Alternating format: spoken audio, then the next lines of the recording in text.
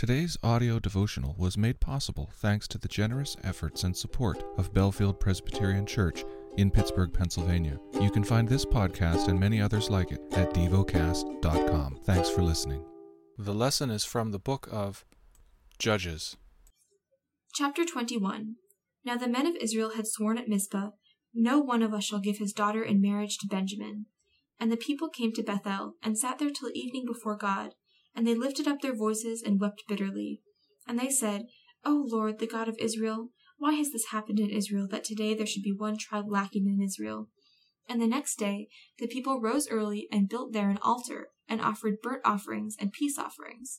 And the people of Israel said, "Which of all the tribes of Israel did not come up to the assembly of the Lord?" For they had taken a great oath concerning him who did not come up to the Lord at Mizpah, saying, "He shall surely be put to death." And the people of Israel had compassion for Benjamin their brother, and said, "One tribe is cut off from Israel this day. What shall we do for wives for those who are left, since we have sworn by the Lord that we will not give them any of our daughters for wives?"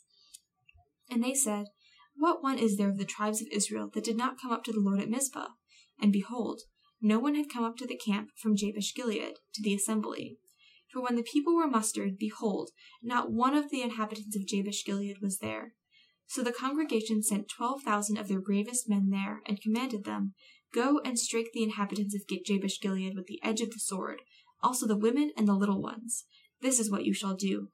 Every male and every woman that has laid with a male you shall devote to destruction."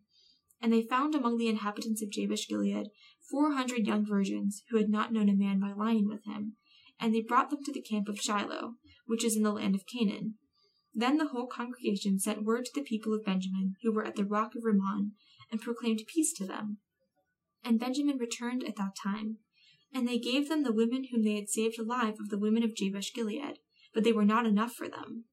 And the people had compassion on Benjamin, because the Lord had made a breach in the tribes of Israel.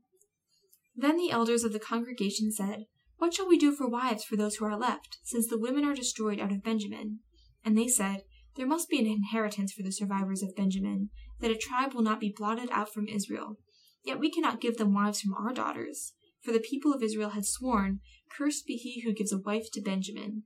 So they said, 'Behold, there is the yearly feast of the Lord at Shiloh, which is north of Bethel, on the east highway that goes up from Bethel to Shechem, and south of Lebonah.'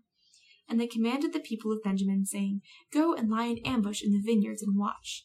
If the daughters of Shiloh come out to dance in the dances, then come out of the vineyards and snatch each man his wife from the daughters of Shiloh, and go to the land of Benjamin.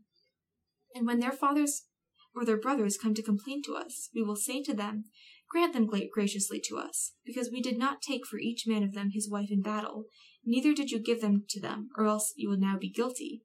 And the people of Benjamin did so, and took their wives according to their number from the dancers whom they carried off. They went and returned to their inheritance, and rebuilt the towns and lived in them. And the people of Israel departed from there at that time, every man to his tribe and family, and they went out from there every man to his inheritance. In those days there was no king in Israel. Everyone did what was right in his own eyes." Meditate and dwell on what you're paying attention to in God's Word. How has it connected with your heart or mind?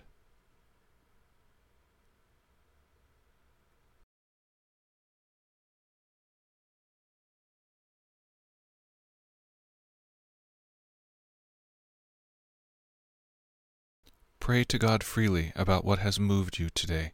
Turn your thoughts to Him and enjoy His presence. We offer the following as prayer topic suggestions. For farmers. For the world's oceans. Thank you for listening to Devocast.